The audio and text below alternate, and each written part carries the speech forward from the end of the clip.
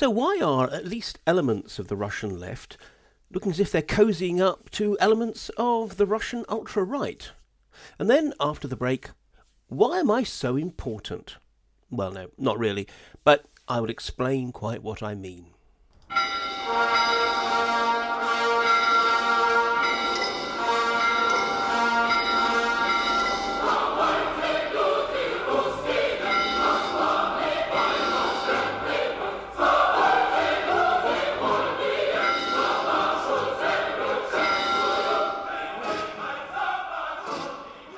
Hello, I'm Mark Galliotti, and welcome to my view of Russia in Moscow Shadows.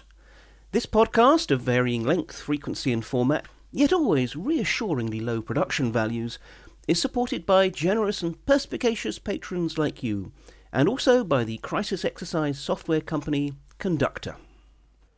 Now, apologies in advance. As you might be able to tell, I have something of a stinking cold, and therefore I may well be rather husky and not in an attractive and appealing way. But I will attempt to make sure that I switch off my mic if I'm about to sneeze or cough and not to blow out your collective eardrums. Anyway, I want to start by talking about Mikhail Razvozhaev. No, I don't actually. I want to talk about Leonid Razvozhaev, the activist in the Red Front organisation. The problem is that actually so many media outlets, Russian media outlets, seem to confuse the two. And therefore, given that Mikhail Razvozhaev is governor of Sevastopol in Crimea, I was really quite perplexed when at first I started to read news articles about how the leftist agitator Leonid Razvozhaev was basically running matters in Sevastopol. Probably, I think it's going to be that's rougher on Mikhail rather than Leonid. So anyway, no, we are talking about Leonid Razvozhaev. At least there is still some mention of him in the Russian media. I was actually curious. I did a search in English for any references to Leonid Razvozhaev in the last year. And all I came up with was something from something called Game Rant, in which Russia had fined Twitch $57,000 for essentially allowing access and sort of repeating of messages from figures including Razvozhaev. That's it. One news item. Anyway, never mind. But it in some ways, it is pretty illustrative of the degree to which the Russian left, which does exist, and I'm talking about a real left, not the Communist Party, but nonetheless, it hasn't really attracted any particular attention, certainly in the Western mainstream, in part because in some ways they may be anti-Putinists, but they're the wrong sort of anti-Putinists. And to a degree, they have actually lived down to expectations, for reasons I'll come to. But if we look at Razvozhaev, he basically has been a member of the leftist opposition to Putinism really since the late 90s. But interestingly, he actually worked within the sort of the state apparatus of the Rodina, the Fatherland Nationalist Party. And then he was, in the mid-noughts, deputy head of the For the Motherland Youth Union. And in parallel, he was a key element behind the founding in, I think it was 2004, I could be wrong, in the creation of the Youth Left Front, which in due course led to the Left Front.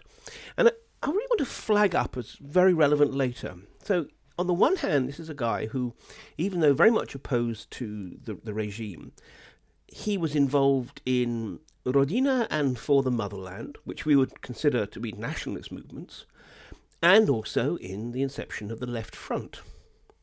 Now, clearly, he was moving more in direction of the latter.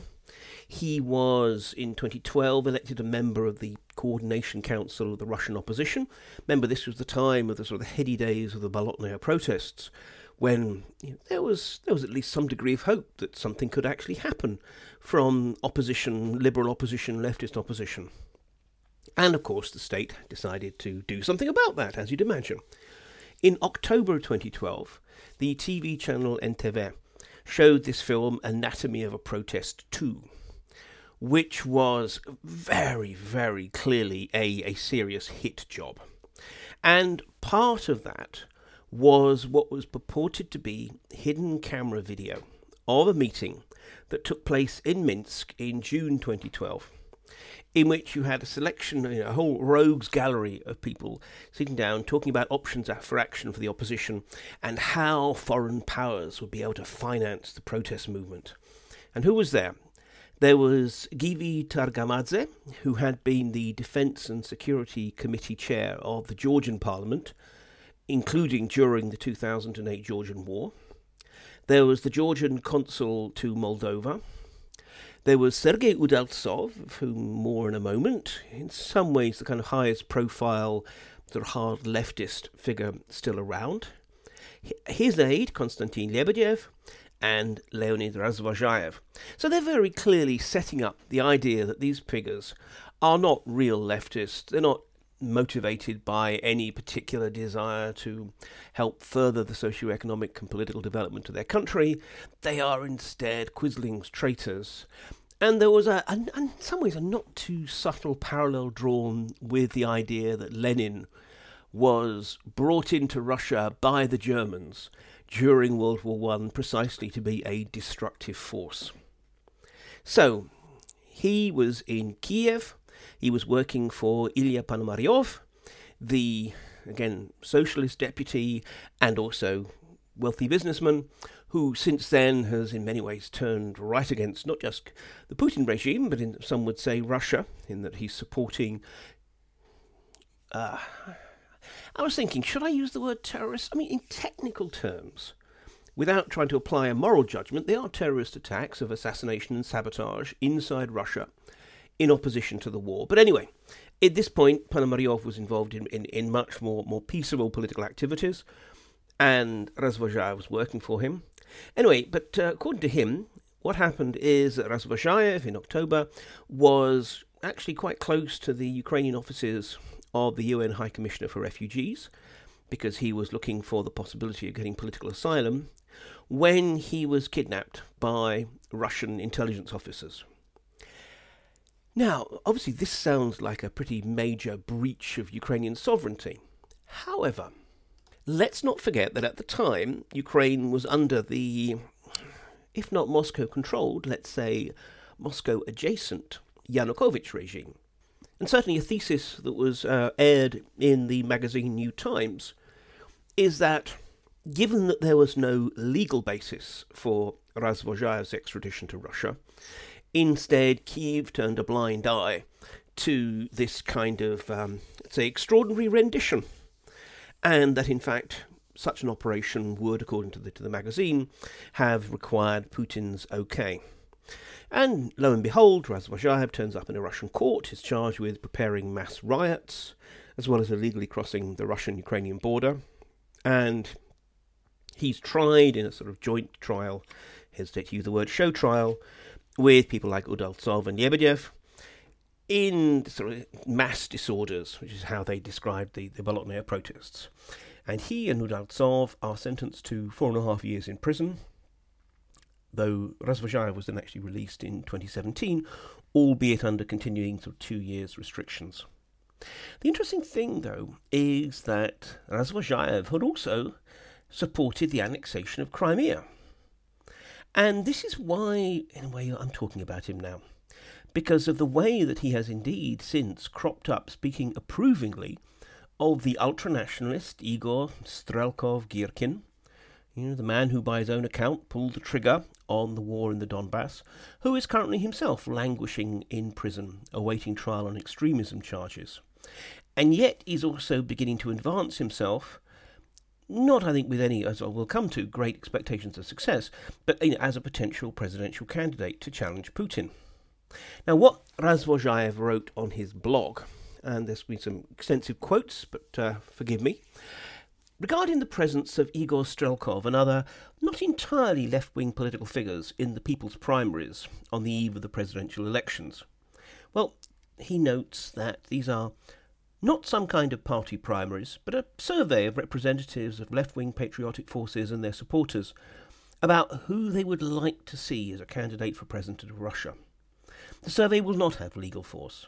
At the same time, it may well become a moral signal for some of the political elites. So the idea is it's just a question of almost hesitate to use the word calling the bluff of, but certainly sort of challenging the so-called systemic as well as non-systemic opposition. Now let's return to Igor Strelkov. Is he a communist? Of course not. Is he anti-communist? Of course he is. But why then do we communists allow his presence in the people's primaries? Yes, it's really simple. We communists are the most consistent Democrats. We are for the free expression of the will of citizens, but we're not idealists. Communists were, are, and will be tough pragmatists. Today's patriots are our objective allies, both in the fight against the Kremlin brethren and against the external enemy. And he goes on, we have basically the same demands on the authorities and proposals to society. We don't want to lose Russia as a state. Patriots think the same. We believe that the authorities should put pressure on the pro-Western bourgeoisie, but we have practically no others. The patriots stand for the same thing. We are against Russia's defeat in the special military operation. Patriots are for victory. So, look, this is the crucial thing. We are hearing, just as we have a tendency to assume, and again, this is the trouble, we map certain loose terms over, and we assume that left is left. Well, yes, it is the other side of the body from the right, but beyond that, there's actually a wealth of differences. When we're talking about this kind of Russian left, which is not the entire Russian left, but I have to say I think is a very, very strong element, arguably the mainstream, in the Russian activist non-systemic left. It is actually that we must remember that they are nationalists, or at the very least patriots. They are not necessarily anti-war. Again, we have a tendency to think, the left, it's against war. Well, unless it's a war against Israel, but then maybe that's another matter. We shouldn't assume that those attitudes map across to Russia. There you have people who are fundamentally opposed to the Kremlin and the Putin regime, who regard it as, rightly, a corrupt kleptocracy, who are of the view that Russia needs dramatic social change. And yet, they also feel that Russia is involved in a struggle with a unified bourgeois left, a left that is dominated by capitalism and a kind of financial hegemonic imperialism. So the left is opposed to that as well. And interestingly, Razvozhayev actually reaches back into Soviet history for this. He says, the roots of this approach to finding compromises can even be found in the history of the Civil War, when thousands of white officers, in other words, the anti-Bolsheviks, white officers went over to the side of the Reds and fought precisely for the fatherland, realizing that Russia was threatened with collapse and occupation by external forces. So he's recognizing that many people who are in the nationalist camp consider the left to be deeply subversive, or as he actually says, that the Marxists eat Christian children in the morning. But he says, look, that's their problem. That's not ours. We have to go beyond that. We have to show them that we are actually their prospective allies.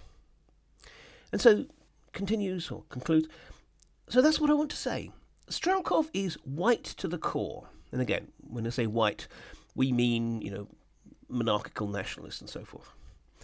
But Strelkov is clearly more noble than most of those who lead Russia today.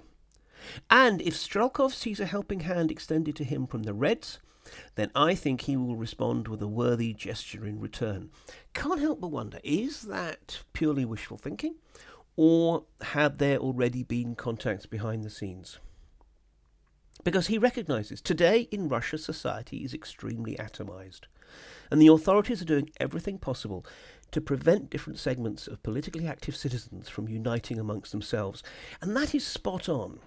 The role of the Kremlin's political technologists is not in the main to whip up support for Putin. They happily will do so where they can, but they're aware that that's a pretty uphill struggle these days. In some ways, if people are pro-Putin, they're pro-Putin, and the rest are not likely to be converted. So instead, the purpose is to essentially politically neutralise the West, to keep them atomized, to keep them divided, to keep them hopeless, quite frankly, to keep them thinking that nothing could possibly get better, so why you even bother trying?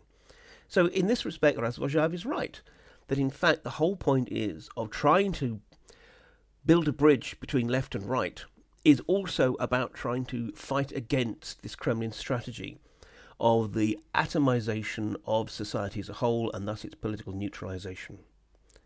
So he concludes, please don't help the Kremlin keep their yachts and calm seas. We need a great Russia. We need another Russia. We need a fair Russia. Therefore, we need the unity of all forces capable of defending the interests of Russia. Let everyone who today takes the right positions on the main issues be present in the primaries. Let there be a Strelkov. Let there be a storm. That's a nice rhetorical flourish to end on. But again, I mean, it's really interesting because this is a really, how can I say, not just wholehearted commitment to having people like Strelkov also within these people's primaries. And let's be honest, these people primaries are not going to get anywhere. Nothing that happens in them, assuming they're even managed to really be held, but will in any way influence the mainstream political situation. Who ends up being on the presidential ballots, what the vote result will be and so forth, that's all going to be determined by the political technologists in the presidential administration. But nonetheless, people are trying to use it as an opportunity. And Strelkov himself, on his sort of curated Telegram feed, first kind of recognises it, but then later on says in Telegram, I've never participated in simulacra organised by the current government, and everyone knows my position well. But now there is a difficult so-called special military operation, and the cheaters are afraid of the very fact of an attempt at my nomination. My nomination could disrupt their plans to hold sham elections with the whipping boys prepared by the current government, the candidates being conditional patriots and conditional Western liberals, and the only winner already known in advance. Therefore, I see the point in participating in these elections. Even at the stage of forming an initiative group to nominate a candidate and collect signatures, there is a chance to declare a gathering point for all the real patriotic forces of society. This is what the cheaters fear above all. In any case, this guarantees a failure in their quiet and comfortable swamp on the planet of the pink ponies, which is that last particularly idiosyncratic expression is his notion of these people who think everything is working out lovely and so forth. So I think this is really fascinating because what we're actually hearing from the extreme left and the extreme right is something that actually echoes, I would suggest, the kind of line which we've seen put forward by Alexei Navalny and his really much more moderate liberal forces. That even if they know they're not going to be able to stand, let alone win, they want to use the forms of the democratic process against the state that would manipulate it, and treat this as an opportunity to spread the word and to try and raise the temperature of the country. So left, right, liberals, there's still this fascinating expression of, even in these extraordinarily dark times, with massive levels of repression, but nonetheless, I think it's fair to call it hope. Hope that something can happen. And particularly for the left, that's even more surprising when you see what's actually been happening of late. Think back to the 2021 State Duma elections, when the communists got about 19% of the vote. 19%, okay, not that much, but still enough to be able to feel that there was some life in the party and some degree of connectivity with society as a whole. And at that time, even though right at the top we had Gennady Zyuganov, who is still this kind of leftist zombie animated really just by the emanations of the presidential administration. But nonetheless, within the party itself, there clearly were signs of a willingness to try and connect with society. They were supporting local protests, even ones with no direct kind of political role, against construction of a landfill at Shias, for example, in Arkhangelsk. Quite a lot of ecological protests, in fact. And they were very much opposed to the pension reforms of 2018. Massive rally in Moscow, I remember, and particularly a role for the Moscow Communist Party chief at the time, Valery Rashkin, who had his connections with Navalny, was very much behind a lot of the protest initiatives in the capital. So, there definitely was a sign of someone actually who was quite powerful within the party, but nonetheless being much more radical in the sense of willing to challenge the Kremlin. And you had all kinds of, regional, particularly I would say, yes, regional parties and regional deputies and so forth, willing to actually speak out. I mean, for example, in Saratov, you had Nikolai Bondarenko, who had this sort of YouTube channel with something massive, like I think 1.5 million subscribers, who was very much, using that as a basis to, as he was thinking, calling out the misdeeds, not just of the local administration, but of the Kremlin behind them. People like that. What happened after the elections, though? Well, clearly the Kremlin itself got the message. So there was a campaign of arrests, harassment, and generally trying to squeeze out those elements within the Communist Party leadership who might think that being in the opposition meant that you should actually, oppose the government. In October, Zyuganov had written an open letter to Putin, complaining about the fact that so many communist members were being detained, that protest meetings were being broken up and so forth. But even then, supine to the end, Zyuganov framed this not as stop doing this, but Mr. President, please use your powers to stop local officials from overstepping the mark and doing this. Again, we still see this attempt to maintain the good Tsar, bad boyars dynamic. And as for Rashkin, who frankly Zyuganov may well have been happy to have seen taken down a peg or two, as I talked about in a podcast a long time back, he himself was, I wouldn't say framed, because he probably did do it, but nonetheless, he was arrested on illegal hunting charges. Something that happens widely, that so many people within the elite don't bother observing anything like the rules of the game. The whole point is, again, the system enjoys its elite being corrupt and criminal, because it means that they provide ample opportunities for them to squeeze it when necessary. Anyway, so he was arrested with an elk that he shouldn't have shot in his car. He claimed that it was a provocation, that he just had found it and was bringing it to the authorities or whatever. He was charged, but as a Duma deputy, he had parliamentary immunity. But lo and behold, what happens is that the Duma authorised his prosecution. Volodin, the speaker, very much kind of mobilised that. And Rashkin was duly convicted and given a 3-year suspended sentence with 2-year probation. But still, the point is that he was found guilty.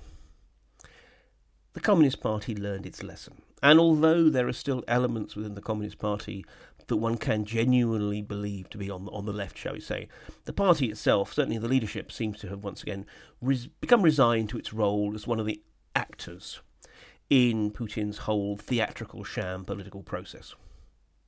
And I must say, it must be quite a problem for Russian leftists to cope being not just in the presence of a Communist Party that is anything but also in the shadow of a system which for 70 years claimed the mantle of socialism while actually being a deeply abusive and often thoroughly tyrannical state capitalism. And there's also very little scope for what we could think of as the masses. Often very acute assessments from leftist historian and political commentator Ilya Budraitskis. He put it that the main problem with the position of the left is that it provides no account of who is to be the subject of the political shift towards this socialism of theirs. They cannot be talking about the masses, the organised hired labour, because that possibility has been eradicated in Russia. All public political life, including the freedom of assembly, has been destroyed. Strikes have ceased to be a phenomenon. Russia's society is in a maximally depressed and humiliated state. Well, I do think he's actually being a little bit sweeping there. There is still, even now, some civil society. Interestingly, we actually very recently had some small protests in Moscow about families who wanted their demobilised soldier fathers and husbands and so forth come back home. So there is still movement. There are still strikes as well. And interestingly, we can't forget the degree to which actually the internet does provide new venues and channels for agitation. But nonetheless, I think his perspective is understandable. And in some ways, it's the usual challenges of how do you agitate in a police state? just as in late Tsarist Russia, it's a system that in some ways forces radicals either to become revolutionaries, to really actually want to just tear down and not reform the system, or just to give up. And maybe this helps explain quite why the Russian left is so unlike the West's. And in particular, it's not so much about the economic model that they want to bring to the country. And certainly not identity politics and decolonisation and the other kind of things which are at the moment very much kind of leftist topics du jour. Rather, it's this much more inchoate sense of justice denied, and by extension the importance of punishing the unjust, that often makes the struggle much more important than the envisaged outcome. To be a leftist in this system is precisely just simply to be aware that the system is bad and be willing to try and do something about it.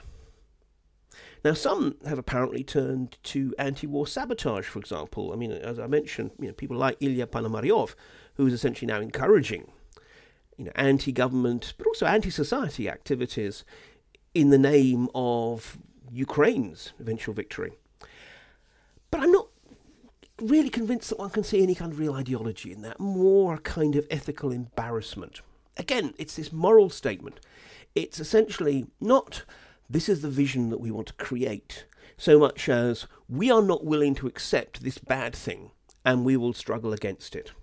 And in politics, that's much more likely to see the kind of street fighter leftism that, for example, Sergei Udaltsov, a man who's been in and out of detention, constantly, as I said, more about picking fights, I would almost suggest, with the state, rather than advancing much of a cause. It's worth noting, I remember some years back, drinking with some Amon, some riot police, and in the course of the discussion, it became clear that basically everybody around that table, at some point or another, had been involved in a detail that was arresting Udaltsov. But what was even more striking was actually that they had a lot of time for him. I mean, these were not, let's be perfectly honest, sensitive intellectuals. And they certainly didn't have time for Navalny and the like. But Udaltsov, was one of them said, think about Udaltsov, in fairness, and it's the first time in a long, long era that I've actually heard this word being used positively, Udaltsov, he's a Bolshevik. There was that sense of, he's ballsy, he's willing to actually, put his skin in the game. But that's the whole point. It's about the fight, arguably, rather than the outcome. And hence, I think, the importance of this red-brown convergence between left and right. Because much the same is often true of the nationalists.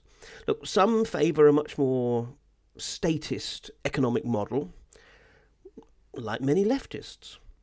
Other nationalists, though, more of them, favour an essentially liberal free market, like many Russian leftists, although they would probably add a bit more of a social safety net and the like. But in the sense that they have to be connected to the narod, the masses, they're also prone to similar stances on, for example, Crimea. I mean, both Udaltsov and Razvozhaev welcomed its annexation. Didn't stop them being sent to prison, though. And even to a degree, we can see this with the war. I mean, Udaltsov has also been supportive of the invasion. After all, for years, Russian flags have also been a feature of leftist and anti-government protests, for a variety of reasons. I can't imagine a leftist march in the UK waving the Union Jack.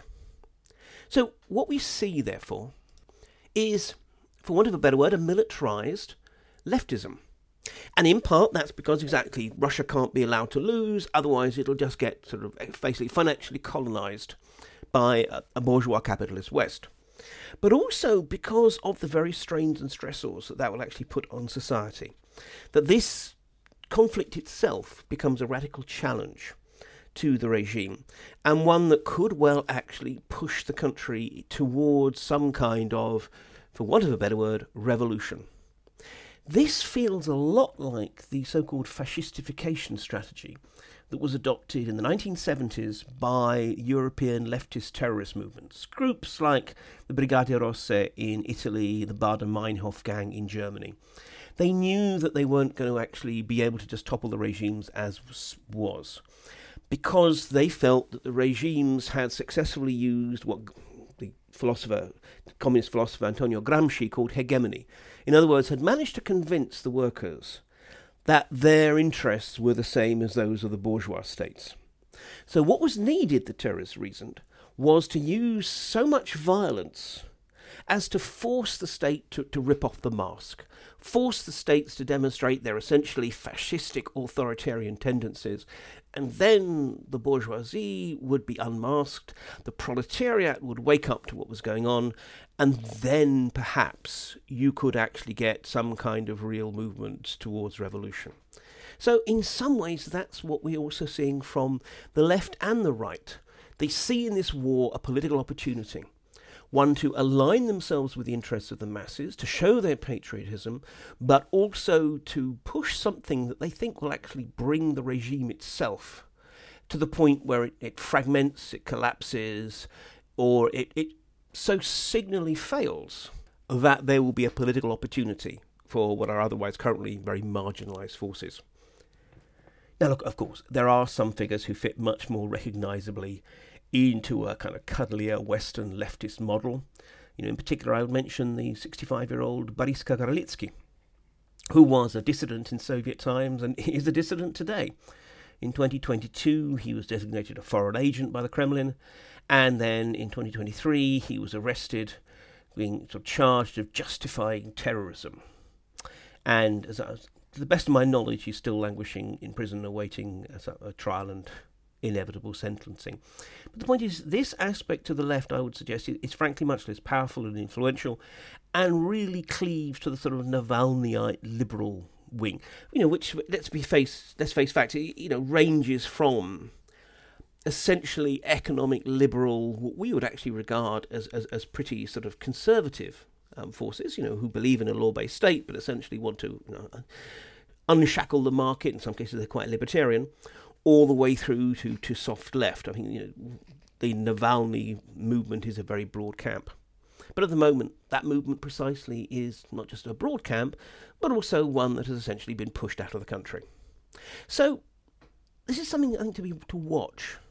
Whether under the relentless pressure of state repression, the street-fighting left and the anti-Kremlin right, which after all is disproportionately strong within the security apparatus, are going to be fused together into a, maybe red-brown, but above all, angry and populist resistance movement against the Kremlin.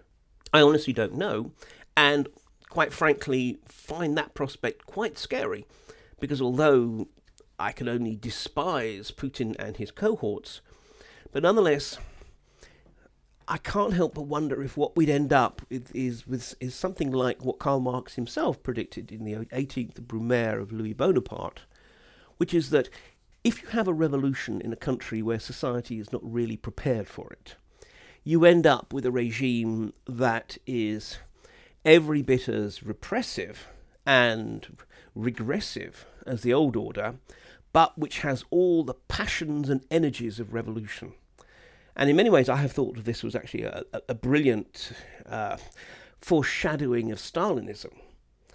But it could conceivably, and I will cling to my customary optimism and hope not, but nonetheless, one has to recognise facts. This could conceivably also manifest itself in a post-Putin Russia, that we see not a Putin 2.0, not even necessarily just some kind of military warlord, but precisely actually a grassroots movement that is genuinely revanchist in a way that Putin has not managed to inspire the Russians to be today, that is absolutely kicking against a global order as well as a national order that they think is unfair and unjustified, and above all, is angry.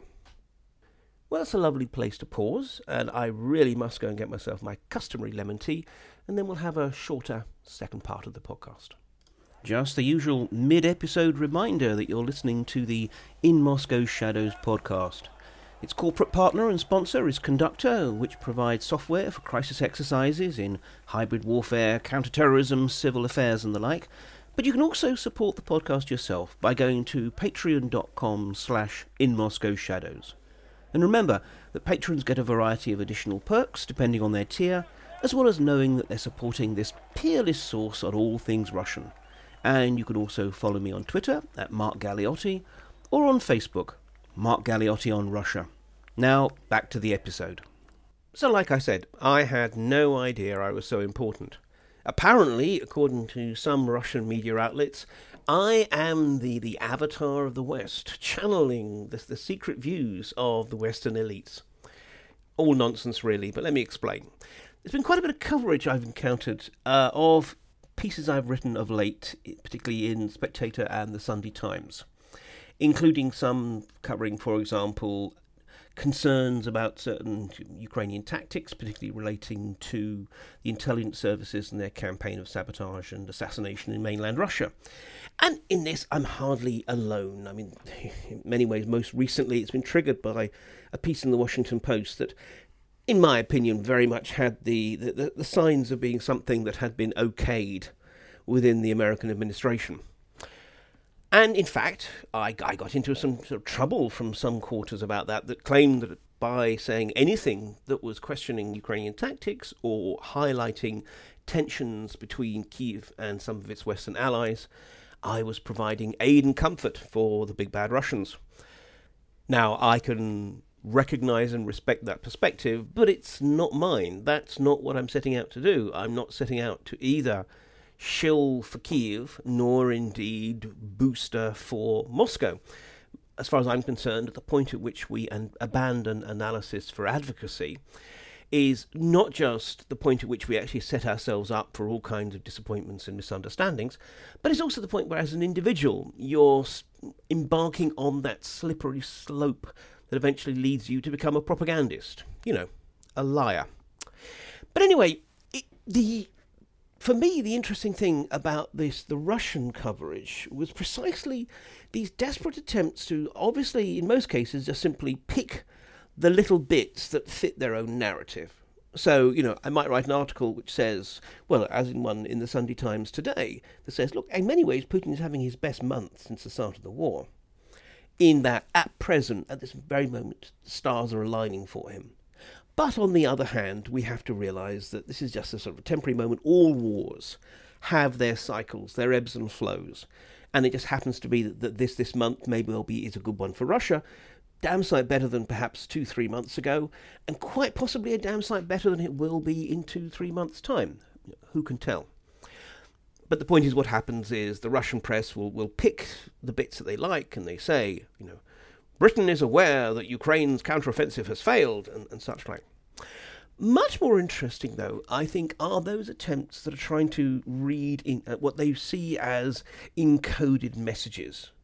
And the reason I'm dwelling on this is not just simply as an exercise in hubris, though, of course, I do think I am wonderful, but rather because I think this is a pervasive element which is not just about the Russian media, but also actually it says something about how the Russian state interprets the messaging, the narratives that it believes it's getting. And that's why it's worth dwelling on.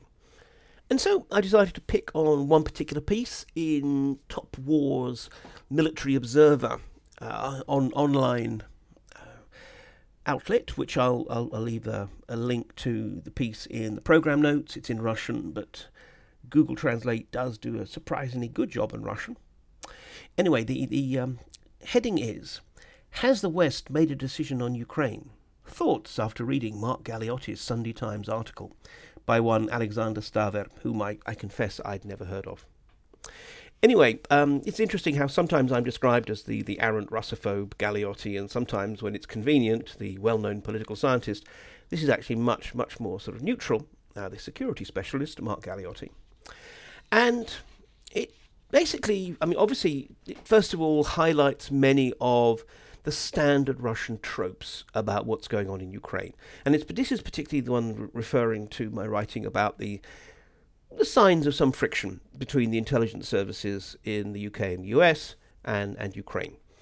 And this idea that there even could be such tensions is poo-pooed, because it sounds somewhat strange, given the fact that the SBU, it's a Ukrainian intelligence service, a security service rather, has long been, even before the start of the special military operation, completely controlled by the West. They are not under the influence, but completely controlled, i.e. all decisions are made not in Kiev, but in Washington and London. And if you happen to be in Washington and London, I trust you knew this. How, in such situations, Ukrainians can ignore the opinion of the global West is difficult to understand.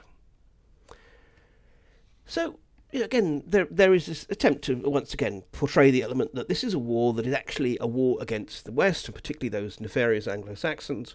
Ukraine, they're just, frankly, the helpless proxies. When I talk about the opacity of Ukrainian plans, sometimes actually the West doesn't know what the Ukrainians are planning, which is something that we've heard time and time again in all kinds of different ways. Are they trying to convince us that the West knew nothing about the attacks on the Crimean Bridge? About attacks on Russian citizen villages? Some little Ukrainian chieftain made a decision and sent drones to the Kremlin? Well, in some cases, yeah, absolutely.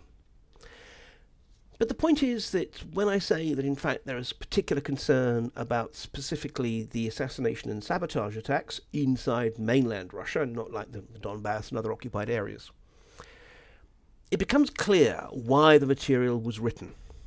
The West is preparing a springboard for retreat.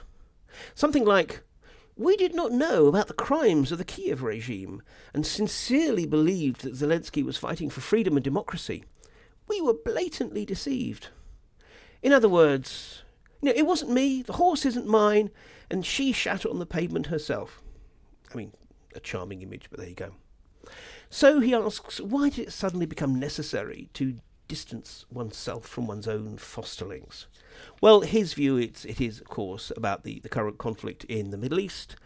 And, whereas, as he puts it, for a long time the West supplied Kiev with everything it could, a lot of people would question that. Now, frankly, it's clear that, in fact, America is overstretched, that it can't risk too many conflicts, and essentially that, as he puts it, the United States has lost control of the situation. So there is a big concern about conflict, about the fact that this all may spiral out of control and lead to some sort of grand wider war. And so, returning to Mark Galeotti's story in the Sunday Times, it should be perceived not as a simple statement of fact, but as a proposal, as a way out of the dead end into which we have led ourselves. Yes, the material is presented somewhat allegorically, but thinking people understood it perfectly. It's so often actually fascinating that in the Russian idiom there is this notion of, those of us who know. He presents this as something about the fact that there's no way that one can avoid that basically the world is becoming broken into two blocks, one that is led by China and Russia, I imagine Beijing would have a word to say about that, and the other one led by the United States. And in that context, imagine that the blocks have taken shape, and now the world is divided into West and East. What's on the border between West and East? Does anyone really think that the border will have no buffer zone? Agreements are agreements, and a buffer is a buffer. It's necessary to ensure the security of both the East and the West. Those 500 to 600 kilometres, that would make it possible to respond to a surprise attack. And where is there an opportunity, without starting a big war, to resolve the conflict? This is precisely the fate assigned to Ukraine. Kilometres that you don't really care about. A kind of testing ground in case of any, he says nuances, I think he means sort of the unexpected. I think the further events will develop exactly in the direction, the beginning of which Galeotti showed. Kiev will quarrel with the West, which will cause the response in the form of a sharp reduction in supplies and other assistance, including in the field of intelligence. This, in turn, will force Ukraine to offer negotiations and peace on any terms. Moscow will agree to this. Effective capitulation with the preservation of Ukraine, with borders along the Dnieper, which is worth noting would actually involve handing a lot more territory to Russia, and loss of access to the Black Sea. Well, loss of access to the Black Sea would also mean Odessa and so forth. So this is a very let's say, ambitious vision, naturally with guarantees that it will be a neutral state. The same demands that have long been voiced by the Kremlin. That is how the buffer will be created. This is something that will suit both NATO and Russia. Well, I'm not sure about NATO, and let's not forget Ukraine. The options for action may differ slightly, but the general direction is already visible to the naked eye. So he concludes, the decision has most likely already been made. Now the task of the West, or rather the United States, is to get out gracefully and to leave gracefully. Now, look, so much of this is obviously arrant nonsense. It's fascinating the degree to which it just is not willing to accept that Ukraine has any autonomy and any agency, that it cannot do anything without checking everything. I mean, go back to Soviet times. The degree to which even the Soviet Union, which is always a much harsher taskmaster on its proxies than the United States, but even the Soviet Union did not actually find itself in a position in which it can control any action of whether it was the Democratic Republic of Afghanistan government or the Cuban government or whatever. You know, for God's sake, go and read some of your own history. But the point is, everything becomes a coded message. And look, yes, let's be honest, this is also found in those in the West who take the televisual ravings of people like Solovyov and say, aha, you know, this is what the Kremlin plans and this is what Putin thinks and so forth. So it's not a unique problem, but I think it is uniquely strong in Russia. Decades of information control, censorship and propaganda have created this cultural bias towards decoding everything, even when it doesn't need to be decoded.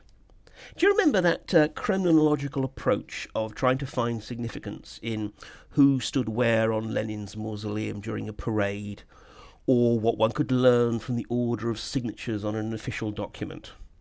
Well, Russians had to practice that in spades, and their careers or even lives may sometimes have depended on, for example, picking up on that moment in 1936 when Genrikh Yagoda had transitioned from being head of the NKVD, the secret police, and sword and shield of the party, to a treasonous German spy. Oh, incidentally, I love this detail that when Yagoda's 2 Moscow apartments and his dacha were duly raided and searched, the official record says that they proved to hold 3,904 pornographic photos. I love that precision. You know, whose job was it to count them all? I mean, couldn't they have just said 8 boxes or whatever? Anyway, 11 pornographic films and 165 pornographically carved pipes and cigarette holders. It's nice to know that he found some me time and a bit of a hobby while he was setting up the USSR's secret poison lab and orchestrating the Great Purge. But the point is exactly, so basically Russians have long had to look for messages behind the official narratives, and they had a very clear reason to do so. And this is actually something that's very dangerous, because, look, you can find all kinds of messages somewhere, especially if you're willing to be creative. You know, human beings are great engines of pattern recognition. The danger of that, I mean, it's great for making sure that you spot the saber-toothed tiger before it jumps on you, and that's really where it originally came from. But the danger is precisely that you can find messages, you can find symmetries and parallels and patterns anywhere if you look hard enough. If you can read some Western authors, particularly from certain think tanks, you would conclude that, frankly, the West is indeed desperately eager to disengage from Kiev. Conversely, read others, and you would conclude that the West is committed not just to Ukrainian victory, but also to the dismemberment of the Russian Federation. Truth and analysis become simply a matter of how you curate your sources. So this is what's so dangerous about it. It's precisely that Russian pundits, Russian analysts, and no doubt the people who are writing briefing papers that ends up on Vladimir Vladimirovich's desk are trolling around, looking for scraps of information that either say what they want it to say, or that they can spin as saying it. I mean, I just find it fascinating the degree to which, look, I am, despite my high self-opinion, nonetheless irrelevant. I do not speak for a government, a major institution. I just write how things seem to me. And yet, even someone like me can become enlisted to somehow provide the proof that I am presumably been briefed. I presumably have received my own Tiomnik, these little documents that the presidential administration sends out to all the editors of the main state-controlled TV and newspaper outlets in Russia, giving them a sense of what in the coming week need to be the main stories and the main lines. Well, presumably exactly. The idea is that I have some curator who has told me, look, this is what you need to be writing because we need to prepare the ground for this. Nonsense, but clearly powerful, pervasive nonsense because it crops up too much. However, the last point I would make is we can, on the other hand, flip the lens here.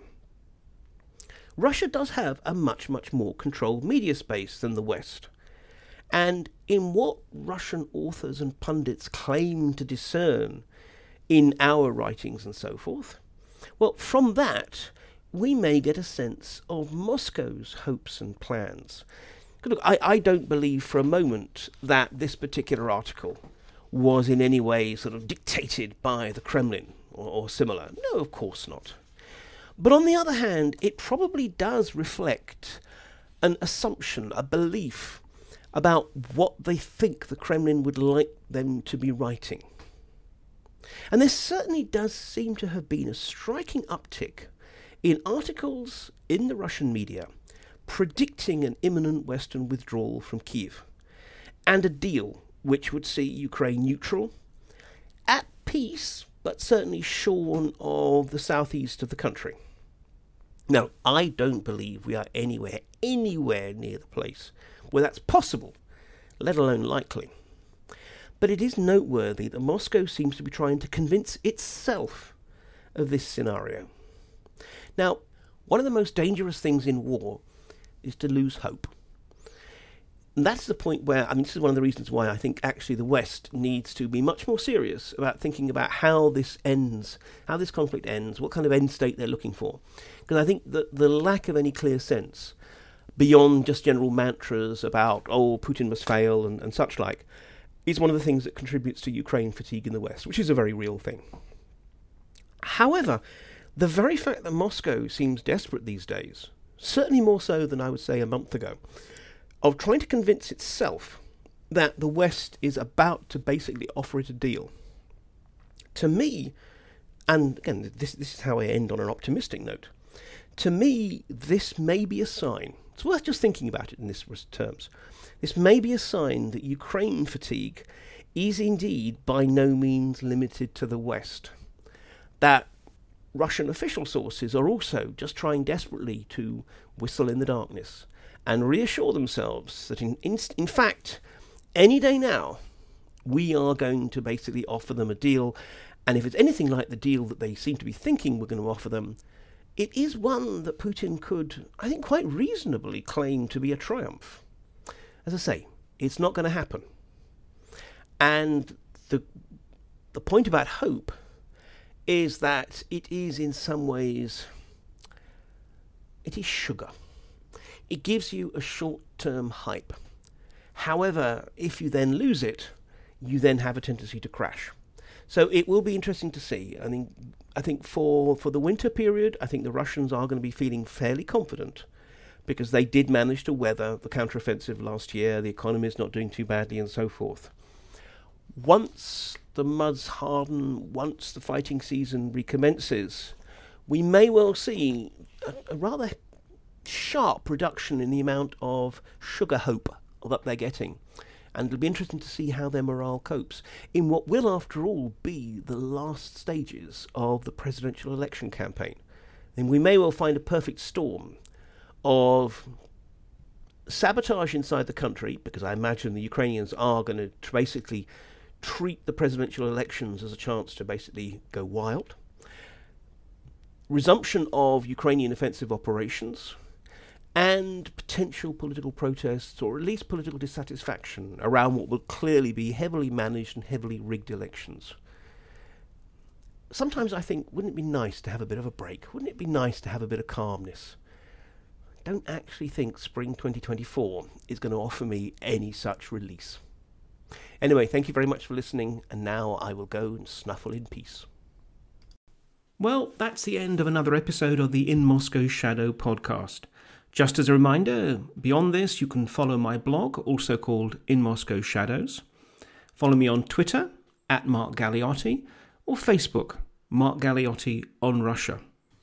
This podcast is made possible by generous and enlightened patrons, and you too can be one. Just go along to my Patreon page, that's patreon.com/InMoscowShadows, and decide which tier you want to join, getting access to exclusive materials and other perks. However, whether or not you contribute, thank you very much indeed for listening. Until next time, keep well.